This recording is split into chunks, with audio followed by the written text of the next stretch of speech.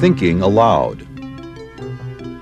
Conversations on the leading edge of knowledge and discovery with psychologist Jeffrey Mishlove.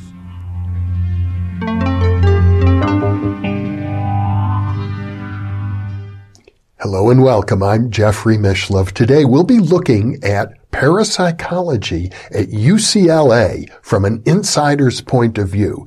My guest is Dr. Barry Taff. He is the author of Ghosts Below, Aliens Above, Explorations into the Unknown. I first met Barry in the mid-1970s when he was then a graduate student research assistant working in the laboratory of Dr. Thelma Moss, a parapsychology laboratory that was part of the UCLA Neuropsychiatric Institute. I visited Barry at his home recently in Palm Desert, California, conducted a series of interviews with him. This is the first of that series. For those of you who are especially interested in phenomena of high strangeness, I think you'll find this series to be especially valuable. And now I will switch over to the video recorded in Barry's home. Okay. Why don't we start, Barry, with your childhood, because you're explaining you've had these abilities since you were very young. In our culture, when we're unique in some way or get attention in some way, people react to you differently than they do to other people. So if you're an actor, you're a producer, you're a director, you're an artist, you're a famous politician, you're a scientist, you're an astronaut, you're whatever the case may be, you're a wonderful writer, as I said. People look up to you and they go, wow, isn't that interesting? But what if you're unique in ways that isn't shared by the general population? That being, you're having these ongoing paranormal occurrences around you. When I was young, telepathic, clairvoyance, precognition.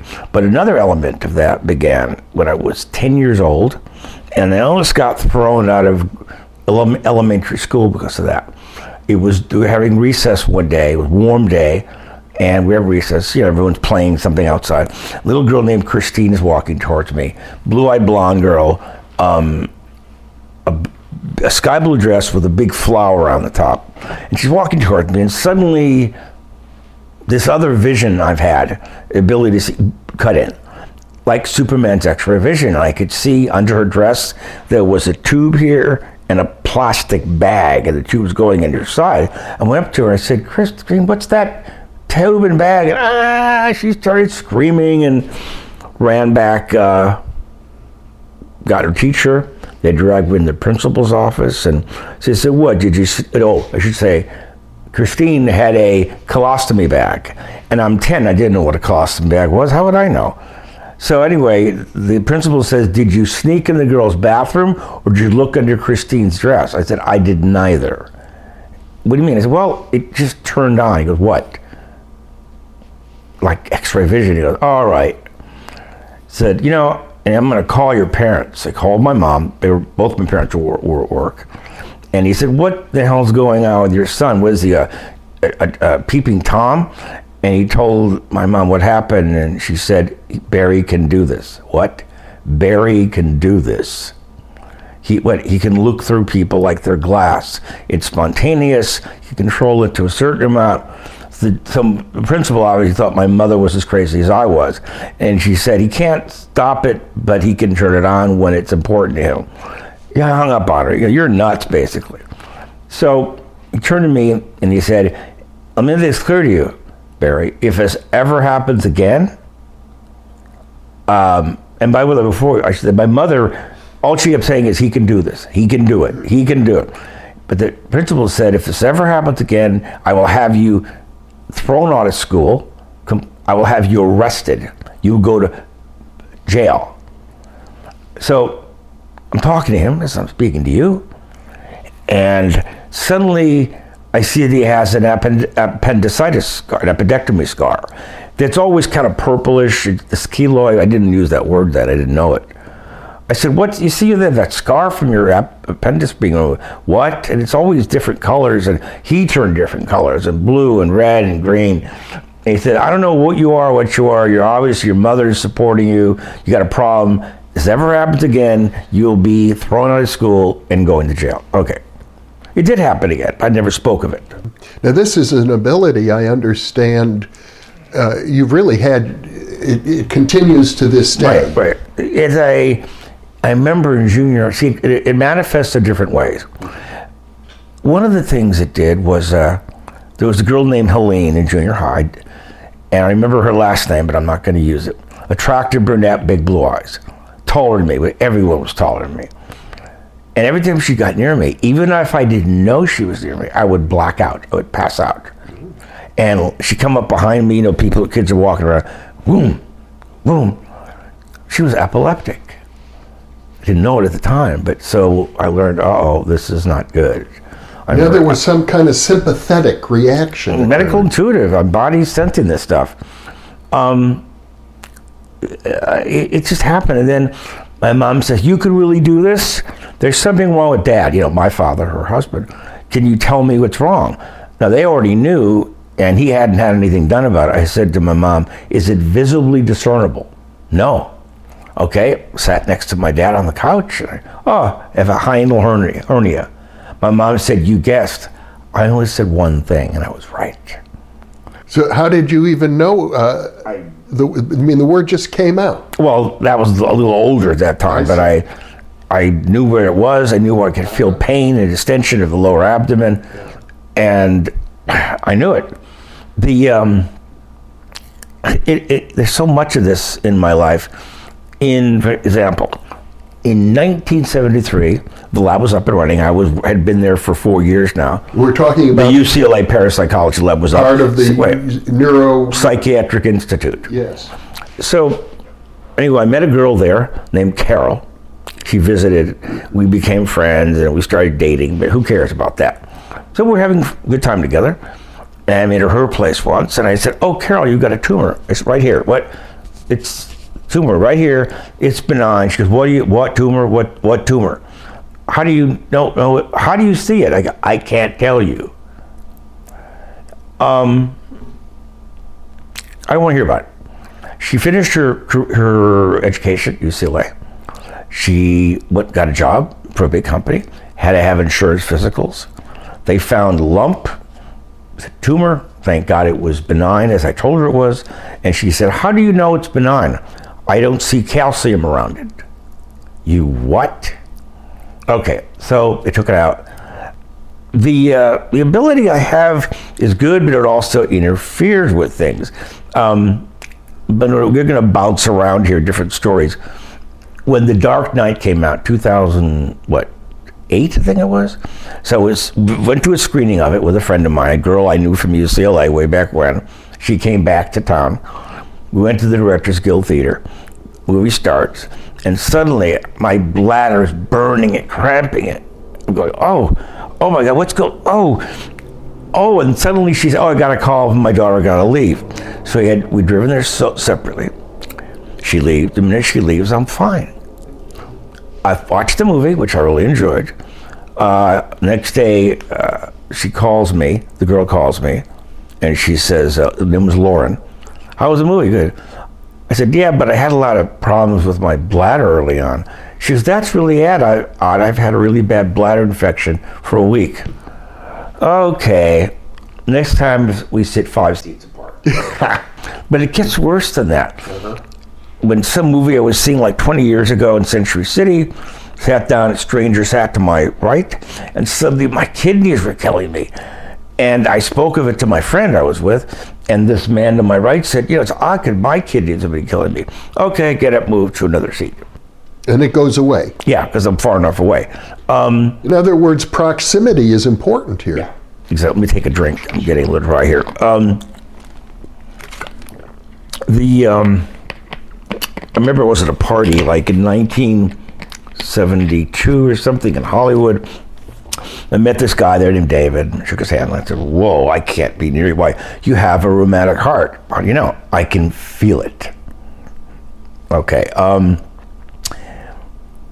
in 1991, I think it was, or something like that, I don't know. Late 90s maybe. Old girlfriend popped up. Hadn't seen her in a year. She looked great. No lines, no wrinkles, no fat. But she was acting really weird, so I didn't want to bring her into my place. We're outside, it's a warm day, spring, and she's wearing a halter top. And her name was Linda. So we're talking, and suddenly I said, "What's all over the top of your chest? It looks like a jellyfish." What? I get closer to her, I go, "Oh, you better go see an oncologist." Why? Because your chest is riddled with tumors. What? You're riddled with tumors. Yep. Correct. Riddled with tumors. You had to have a mastectomy. Both breasts had to be removed and reconstructive surgery. I was on a date in 1983, blind date. A friend of mine was a casting director. He set me up with friends. Beautiful girl, looked like a young, short Jane Fonda. Very attractive. So we met for dinner, and he says, "Oh, your friend said you're psychic. Like, what can you do?" I said, "Well, I can diagnose you, because you can, well." So I do my thing, and I said, "Oh, you have a follicular cyst in your left ovary, you have endometriosis, and you have a lower GI problem." Oh, what? I repeated it. She went to your OBGYN. Yeah, the follicular cyst was there, left ovary, endometriosis. And the doctor said, "Who told you this?" This guy I went on a date with. He's a doctor, not a medical doctor. What? How can, so the doctor, her doctor called me. "How do you do this?" "I can't tell you." "Why?" "Tell me how you breathe. You understand what conveys from here to here?" No.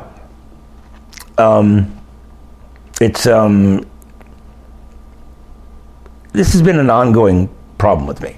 I presume you haven't worked professionally as a medical intuitive. No, actually, one of my friends about 20-some years ago wanted to see if I could make money doing this. I said, "Well, several people have paid me money, but it's like they're in desperate need of help, and I don't want to deprive them of hard money. My job's to help them."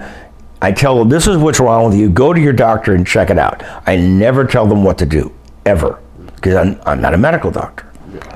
So, but this led you to pursue an interest in parapsychology. Right. Yeah, that it was part and parcel of it. How did you get connected with the laboratory? One more story. Okay. To show you how remote this thing can be, literally. In late 2014, I met this girl online, never spoke to her, and she looked like a young Joan Collins, just beyond beauty. Incredible beauty. So I'm looking at her pictures and just overwhelmed. I got this sudden feeling this is a really sick girl, and she's like almost half my age. I'm looking and going, "Whoa, she's sick," and it feels like her her blood chemistry is shot. Problems with her heart, problems with her GI tract, and I finally talked to her. Her name was Nicole, and I said, "Look, I have to say something. As beautiful as you appeared in these pictures, you look sickly to me." She was born a blue baby. Her umbilical cord was wrapped around her neck. She almost died. She's been plagued with medical problems her entire life. So I said, "I can't meet you." Why? Because I'd be sick around you all the time. And I can't do it. But these are the type of experiences that led me to end up in UCLA's parapsychology lab.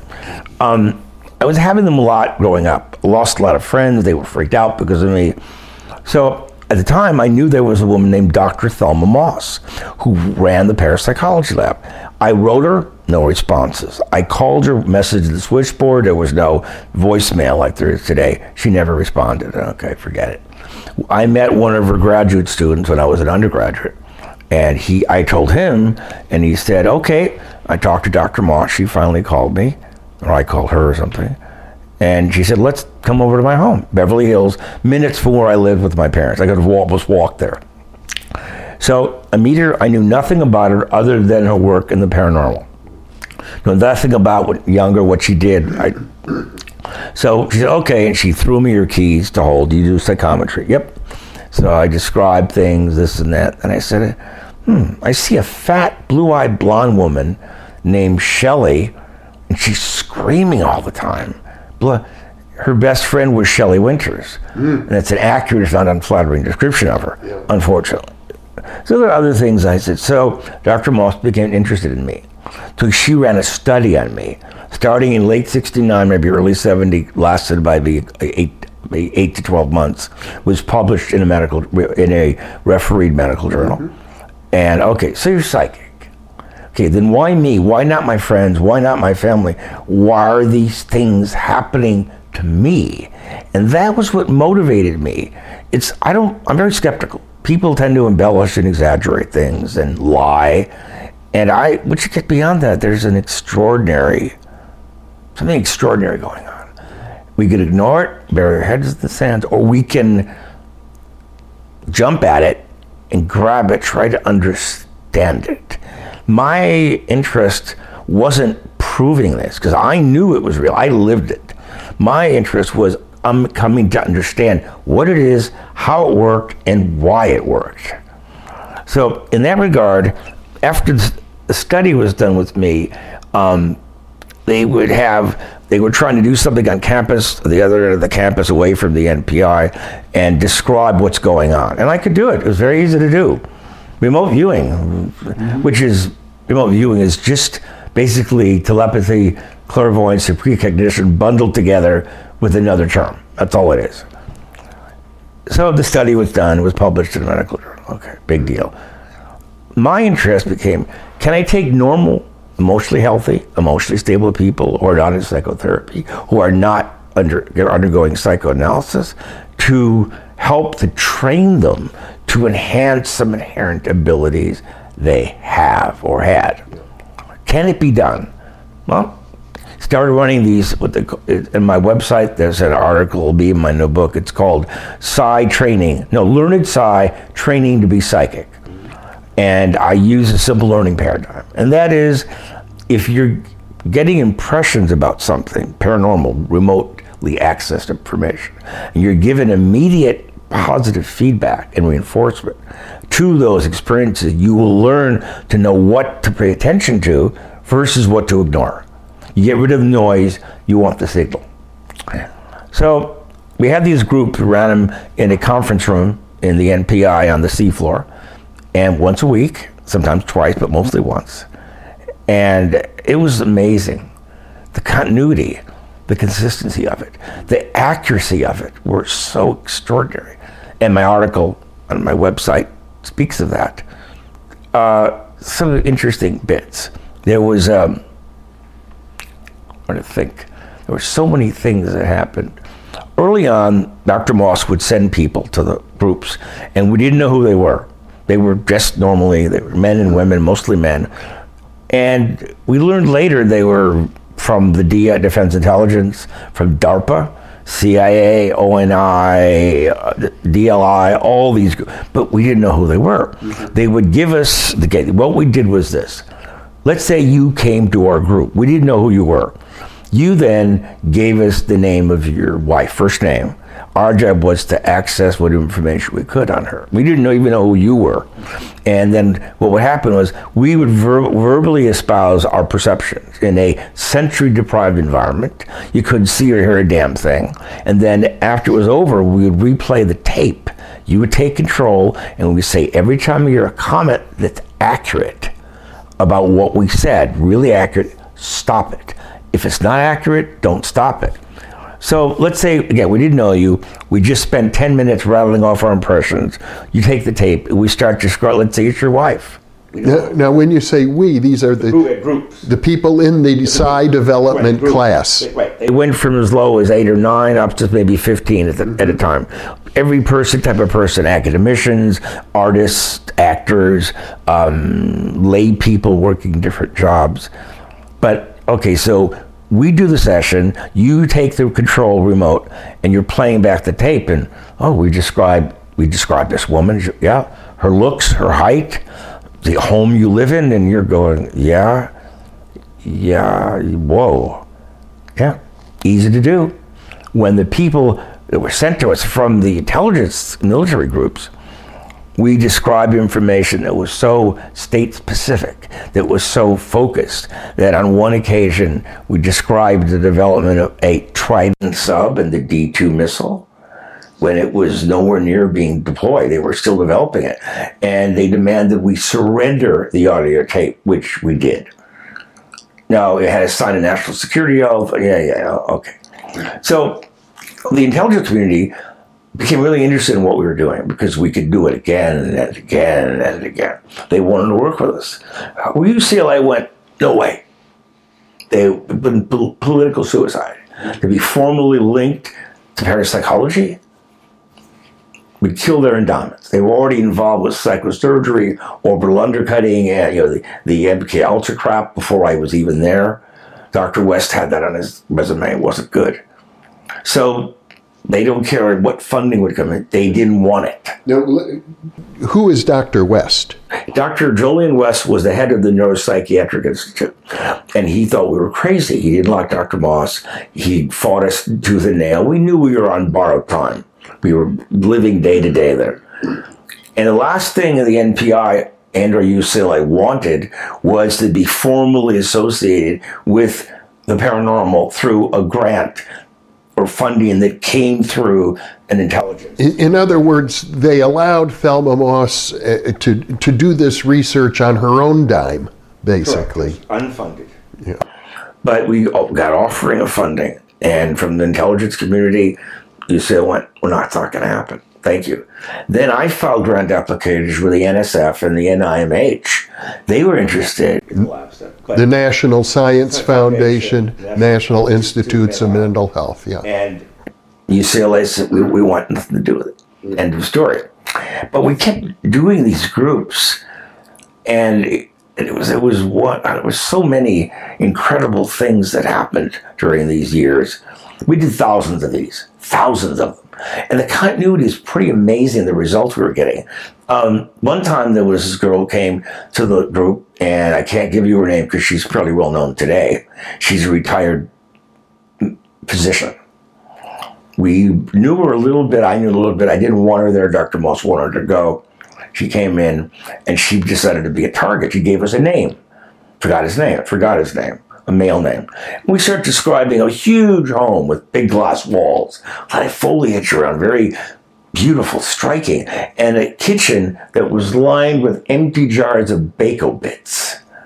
Bako bits? And we described the man. We're trying to pronounce a name. We could Hemmel, Hurl, Hall. Okay. Then we start describing he's being beaten badly and mugged, hard, bad, really bad. So, we go through the feedback session. This girl takes the remote, and she says, well, that's his house. Perfectly, you got it down. Lines empty jars of Bako bits. Yep. His name was Hormel. He was the Meat King guy. So it was accurate. She said, he's never been mugged or beaten. What are you talking? Okay. Days later, she calls the lab. Remember the session the other day? Yeah. Well, that night, this man was being viciously beaten and mugged when we were doing the group. But she didn't know it. Yeah. And this guy was in San Francisco. So when you do the group, you have everybody together in the same room? Yeah. And they're all listening to each other's impressions? They're spontaneously admitting they're not listening to each other. It was everybody was separate. Mm-hmm. And one of the most outstanding things, we got bored with the real time. Okay. This woman came. We had a lot of entertainment people coming through. I didn't know why. I didn't know about Thelma's background as a writer and an actress at the time. So this guy comes in, and he brings us this stunning woman, forgot her name, older than me, maybe 12, 15 years older than me. And she gives us the name Al. Al could be anyone, We start describing about 6'2", bulky, stocky, blonde, brown, medium brown hair, blue eyes, weird voice, violent as hell, explosive, very anxiety-ridden, depressed, no coping mechanisms at all. And we kept seeing him beating her and beating her and beating her. So we finished the session. She takes the control. The man she was sending was her husband, Albert Salmi, the actor. You'd know him in a heartbeat if you saw him. He was in 3 Twilight Zones. One was an hour version. He got a very strange voice. He always played heavies, bad people, villains. And, it was right. He used to beat her a lot. And we warned her, we said at one point that you better get out of here or he's going to kill you. Now, some years later, almost to the day, he killed her and then he killed himself. Oh. So, not good. But the most extraordinary thing that happened dealt with our first venue into the precognitive mode. We could do the real-time stuff over and over, month after month, year after year. We could do it. Mm-hmm. Let's try something different. Let's go forward a week in time. Our job was to describe the first target of the next week in detail. So, sensory product environment, talk ourselves into a hypometabolic state, altered state of consciousness. We describe a beautiful, tall, blue-eyed blonde woman. Now, each person in your group is making a separate description. Correct. They're writing it down? No, verbalizing. Tape recording? Right. And then your job is to sort of find the consensus? But to see if to hear what everyone says and see if there's continuity for one, but also the specific accuracy of what they're saying. Mm-hmm. So, this last session of this group on a Wednesday, we described this tall woman, blue-eyed blonde, pantsuit, beige, very professional looking. We described a 3-star home in the Hollywood Hills, a baby grand piano, and we see a tall man, 6'4" maybe, dressed in black pants, black shirt, black boots, black hat, black mask, black tape, black gloves, an imposing belt, and a sword. What? Zorro. Oh, wait, we hadn't got there yet. And we thought we were losing our minds. So next week, new people come in from third parties. Every new person gets a sealed envelope with a piece of paper and a number from 1 to 12. They come in, they sit down wherever they want. Oh, in our session, we named the one chair the person would be sitting in. There were 24 chairs in that room. Each chair had a number on the bottom of it, which you could not see unless you flipped the chair over. So, week goes by, the new people come in. Okay, we roll the dice. We tell people, open up your packets. If your number matches the dice, let us know. The woman goes, oh, it's me. We didn't remember, it was a week ago. Take the tape, play it back. Anything that's accurate, stop it. We didn't even know who she was, stranger. Tall, blue-eyed blonde, perfect. How are these people solicited?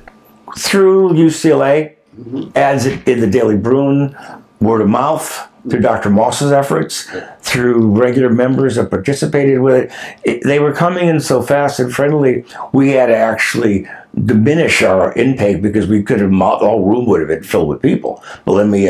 And the people in the class, did they stay with you for a long time? Some did, some didn't. It takes a lot to alter the way we perceive things. We're taught to deal with sensory cognition, input. And if we start getting input, more subtle input, that's remote in its nature, we tend to ignore it. What this group was doing was reversing that role. Ignore what's around you. Focus on your mind's eye, what you're seeing inside your head. And I'd say about 5% of the people showed really, really incredible ability. It'd be like if you took a bell curve. So at one end, you get nothing happens. The other end are superstars. And somewhere in the middle, they get the ups and downs, variables, the weather, their moods, their personal lives, whatever. And we had one of the best responders was a man named Steve. He was a writer. And he was my age. I thought he was 20 years older than me. Kind of odd, but very gifted. And there was another guy named Jim, another guy named Richard. All were incredibly good, but it took time to counteract the way we normally think. that different learning paradigm is simple. You positively reinforce what's correct. You get positive feedback, reinforce. You learn what's real, what isn't real. What's real, what isn't real. So with that, let's get back to this thing. Yeah. We described the tall man in black. Right. The woman takes the control. The very first thing she says before she starts the tape is, she said, how do you know who I am? What? How do you know who I am? And we went, what are you talking? Her name was Tony. Tony Williams. Who's Tony Williams? She said, my father's Guy Williams, who played Zorro. The clothes she wore was exactly what we described. She sat in the one chair we named a week earlier. Could have been coincidence. The house, 3-story home, baby grand piano, yep. Her father was Zorro. What are the odds of that? Good, wait a minute. When did you make this tape? A week ago. A week ago. I didn't know I was coming here 2 hours ago. And I was chosen randomly. How? Yeah, exactly. How? I got a weird feeling that down deep, when the paranormal research ends, because we understand it, we're not going to like what we learn. Parts of it, they're going to run counter to everything we know and believe in. We know the past is immutable. It's fixed. We assume the future is random and chaotic. What if it's not? What if there are elements, the information? One of the things we came to learn in these groups was that the past's information still exists. The future's information already exists. Information at different locations is accessible. The question is, can we access it through a mechanism and put it to use to benefit the human condition? That's what it comes down to. And what we saw, so depending on what you call the phenomenon, will determine what it is to you. If it comes from the past, retrocognition. The future, precognition. The distance, clairvoyance or telepathic. Mind to mind, telepathic. It's all the same thing. We're accessing information. Period. But wait a minute. If that means everything coexists, they said, wait. And I thought, well, this is in the 70s. And what's the best model for this consciousness? My car was in the shop. I take a bus to UCLA for a couple of days, and came home at night. I could see, I'm in the bus. I could see the windows. I could see my reflection in the windows. I could also see outside, all in the same frame of reference. And I thought, it's multiplexing. It's holographic. Every equally distributed information. Space and time, and at this level, everything coexists. The information is there. Question is, can we access it? And then can we change the shape of things to come? How many degrees of freedom do we have? What if we had a machine that could see the future, independent of our consciousness with all the noise, the primary process? And we saw a future we could not change. Then what? 1976, I think it was. Yeah. Dating a girl. Now, I've been a pilot since I was 16. I know a lot about aviation and flying. I used to love it. But I never became a commercial pilot because I'm too small. My vision wasn't good enough. So, anyway, with this girlfriend, and I'm sound asleep, and in my dream, I'm piloting a 747.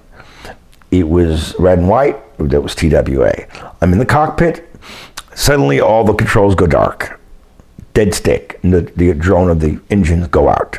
We're falling and falling. We're on the approach to South Africa, and they asked me how I could know that, because you don't fly high enough to see continental divides like that. And we hit, and boom, I blow out of bed. I'm sweating profusely. Oh, God, I just crashed into the... What? They had a perfect service record. They just came out a few years earlier. There have been no crashes, 747s. So I wrote down, 747 TWA on approach to South Africa. On what day? What week? What month? What time? I don't know. A few days later, the first 747 goes down on approach to South Africa. It was a TWA. Oh. So if this happened today and you called the FAA or Homeland Security, you'd be arrested. Okay, we see that you caused the event rather than perceived it. Early on, okay, so anyway, the groups we were doing, they were very consistent. The ability, they blew me away. And a lot of the people had problems coping with this because it opened them up to a new vista of their perception they've been ignoring. Yeah. And some of them had really volatile reactions. There was a man who came in and we didn't know who he was. And we described him murdering someone. He jumped up, slammed into the door, it was pitch black, and knocked himself out. Then he got up again and ran out. We never saw him again. Another time, there was, I think there was oh God, there's so many of these events that happen. Remember, this went on for month after month, year after year. When the lab closed, we moved off campus to offices in Westwood. What year did it close? 1978. So we had more to do. We didn't finish. So we moved. My friends who were psychologists had offices, and we moved to their offices. Then when they closed, we moved to homes. And then it just stopped because everybody moved away. But the best performers had the most difficulty coping with this newfound insight. Imagine if you're blind, God forbid. You can't see. And suddenly you're given sight. Oh my God. Look at that, it's gorgeous. Look at the trees and the flowers and the sky. Oh, the ocean. You're overwhelmed. Like, God, once this aspect of conscience is opened through their own mechanism, it's a surprise. You're overwhelmed by it. Again, it's like a blind person finally being given sight. And we tried another session. May I ask you, Barry, since you had the same abilities since childhood, I'm assuming it was natural for you to integrate it. You didn't have that problem yourself. I eventually learned to keep my mouth shut in certain environments rather than deal with the legal manifestations or ramifications of what I said. And other people found the same thing. It's easy to open that door, but closing it is really a bitch. And I'll give you another example that the precognitive effort. Weeks later, let's try the same thing. It worked so well. So we did it, and everyone kept seeing fire, fire, fire, fire, fire. What? Fire. We smell this fire. I thought we were losing our minds. Okay, the next day I'm up back in the lab. Fire engines are coming to the NPI. That room we were in caught fire. Sparking a spark from the outlet behind the curtains, set it on fire. No wonder why we're seeing fire. It was imminent. It's the bottom line with the paranormal in an informational aspect is that I believe that you could perceive any place we want on the earth if you can access that information. Call it remote viewing. There is no future, there is no past. It's a giant now. Can you separate this from that and that from this? Yes. There was, I'm trying to think. There's the mental element of this, to me, seemed normal because I've lived with it my entire life. I thought everyone should be able to do this. Maybe they can, but they've never been trained to work on it. But the group did amazing things, and Dr. Moss was always sending people, submitting them actors. We had some directors who were regularly attending. And one guy, I can't mention names, because one of the persons deceased, but I think they have family. He came in, brought in from a director who was attending. And famous actor, you'd know him in a heartbeat. And he gave us a woman's name to target. And we start talking, wait, this is a man or a woman? It's a man or a woman or a man? She was a transsexual. And he freaked out. Lights came on, he just left. We found out it was accurate. The basic problem with all this is, what are we to do with it? Once we know more, as we do now, what are we to make of this? And what was interesting, I remember reading a lot of the skeptics' rebuttal from the remote viewing data that was generated, and they did really incredible work. That, it was coincidence. It was luck. When we did the thing with Zorro's daughter, we guessed, probability. Come on.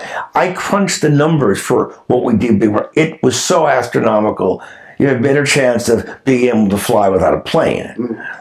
So the mental stuff was beyond it. But then occasionally things would happen in the group that went beyond the mental element, the psi element, or the ESP element. They went to psychokinetic. So this one girl came, she was a poltergeist agent. I met her in a case in 78 or 70s. Anyways, she came and she was somewhat reluctant to participate. So this pitch black room, this giant red ball of light, bigger than a human head, comes flying out of her across the room. Everybody, whoa, everyone jumps back. The lights come on and she's in a fetal position and she's in the chair and she left and she never came back. But so this is the real-time paranormal stuff, and it was amazing. And even though I talk about it like it's no big deal, it was like eating your best food for dinner every night. It's again and again. Why it worked this well, I don't know. But we had a lot of people. Oh, and then this is interesting. Now, remember who Carlos Castaneda was? Yeah. Okay, now, I never met the man. I wouldn't have known him if he was standing next to me in a room. So during the lab, Thelma says, Dr. Moss says, keep track of your dreams, anything interesting, write it up. Bring it in. Okay. Most of my dreams are irrelevant. So, one night, going to sleep, trying to go to sleep, and I hear crackling and snapping, like high voltage static or Velcro being pulled. And I look up at just beyond the foot of my bed, there's a woman wrapped in flames, sheathed in flames. Huh? What? And it got closer and closer, and it got right to the foot of my bed. It was a blonde-haired, blue-eyed, blonde-haired woman. She was sheathed in flames. She was screaming, but I could hear no sound. I felt no heat, but I could see the flames. She was wrapped in it, like this. I got up, looked around, nothing. I brought it in the lab the next day, and Dr. Moss told me a few days later, that night, Carlos's girl was immolated in the fire. I didn't know he had a girlfriend. I didn't even know what she looked like. My description was correct. So my input screwed up the experiment. What was the experiment? It was to keep, Carlos was trying to do something with affecting a lot of people's dreams. Oh, okay. So, yeah, I had So, in other words, Thelma had been in touch with Carlos. Yeah, she knew him. And he had asked her to engage in an experiment involving dreams. Well, she asked him. No, he asked her, and she agreed, and she told different people in the lab, and I was sort of her psychic pet. So yeah. She told me, and it was amazing. It was really, really amazing. And did you say she died? Yeah. She died. She was immolated. The woman was immolated. The girlfriend was consumed by the fire. Oh. Now, I didn't know he had a girlfriend. I didn't know what she looked like. I sure didn't know that she was consumed in a fire. So what happened? Back in 78, I began having dreams, or maybe late 77, about the lab, and they're very terrifying dreams. The dreams were we were all in the lab, Dr. Moss, myself, and Carrie, and forget of all the other people, that Francis and whatever. And Dr. West comes in, and he's yelling how much he hates what we're doing and why we're doing. You're crazy. This is BS. We're wasting our facilities and services on you. I'm going to shut you. And then before he could finish it, in the dream, the whole room starts to shake, a violent earthquake, and we're bouncing, and oh my God, we're suddenly falling, and then we stop. What? And then we're moving horizontally down the street, the room. We look out of the window, which faced the west from the lab, and there's a wooden plank up there. There's a woman up, looked like a decayed corpse of a woman there, and she's whipping horses. And there's a damaged, a really horribly mangled dog next to her, German Shepherd, and it's pulling us. And then suddenly, we stop. So I open the door to go out, Now, this is all in your dream. Still in the dream. Yeah. Open the door to go out. No hallway, no NPI. What's this? So I walk out, and I walk down down steps rather than a hallway. And I turn back, and I see the room is now an 18th century or maybe 19th funeral coach. Glass walls, black gas lanterns on each side, and the corpse-like woman is there with the corpse-like dog. And I go, why are we here? You're all dead, and I brought you here to bury you. What? You're all dead. I'm here to bury you. Oh my God! So I woke up. I was drenched in water. Oh, so I came in. I told Dr. Moss, she goes, well, maybe we might die in the room in a major earthquake, or the lab will die as an entity. And okay, not long thereafter, Dr. West comes in.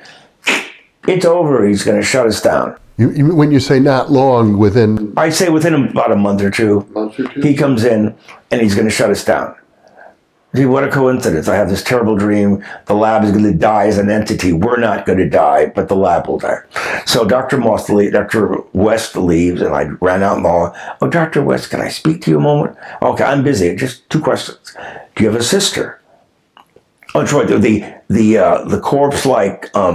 in the room, when he saw the placard and the decaying woman, he recognized it as his sister. He went, oh my God, that's my sister. And that's her dog. We were in the dream. In the dream? Yeah. He sees this decaying woman. Oh my God, that's my sister. The dog is her dog. So he jumped it in the dream. Yeah. So sorry about the continuity jumping around. But in the hallway, I asked, do you have a sister? I did. Oh, she died of cancer. She wasted away pretty badly. Okay, she had a dog. Yeah, she had a German Shepherd, big one, but he was terribly mangled in a car accident. He died before she did. Why are you asking me these questions? I can't tell you. So in the midst of all this chaos, all this primary process, this Roger Corman horror venue with the dark earth and the fog over it as we're walking down was reality. Yes. We did die as an entity. Yes, Dr. West did have a sister who died when she was younger, and a dog that was mangled. So reality in the midst of fantasy. Yeah. And that was when the lab ended. And it was an amazing place to be.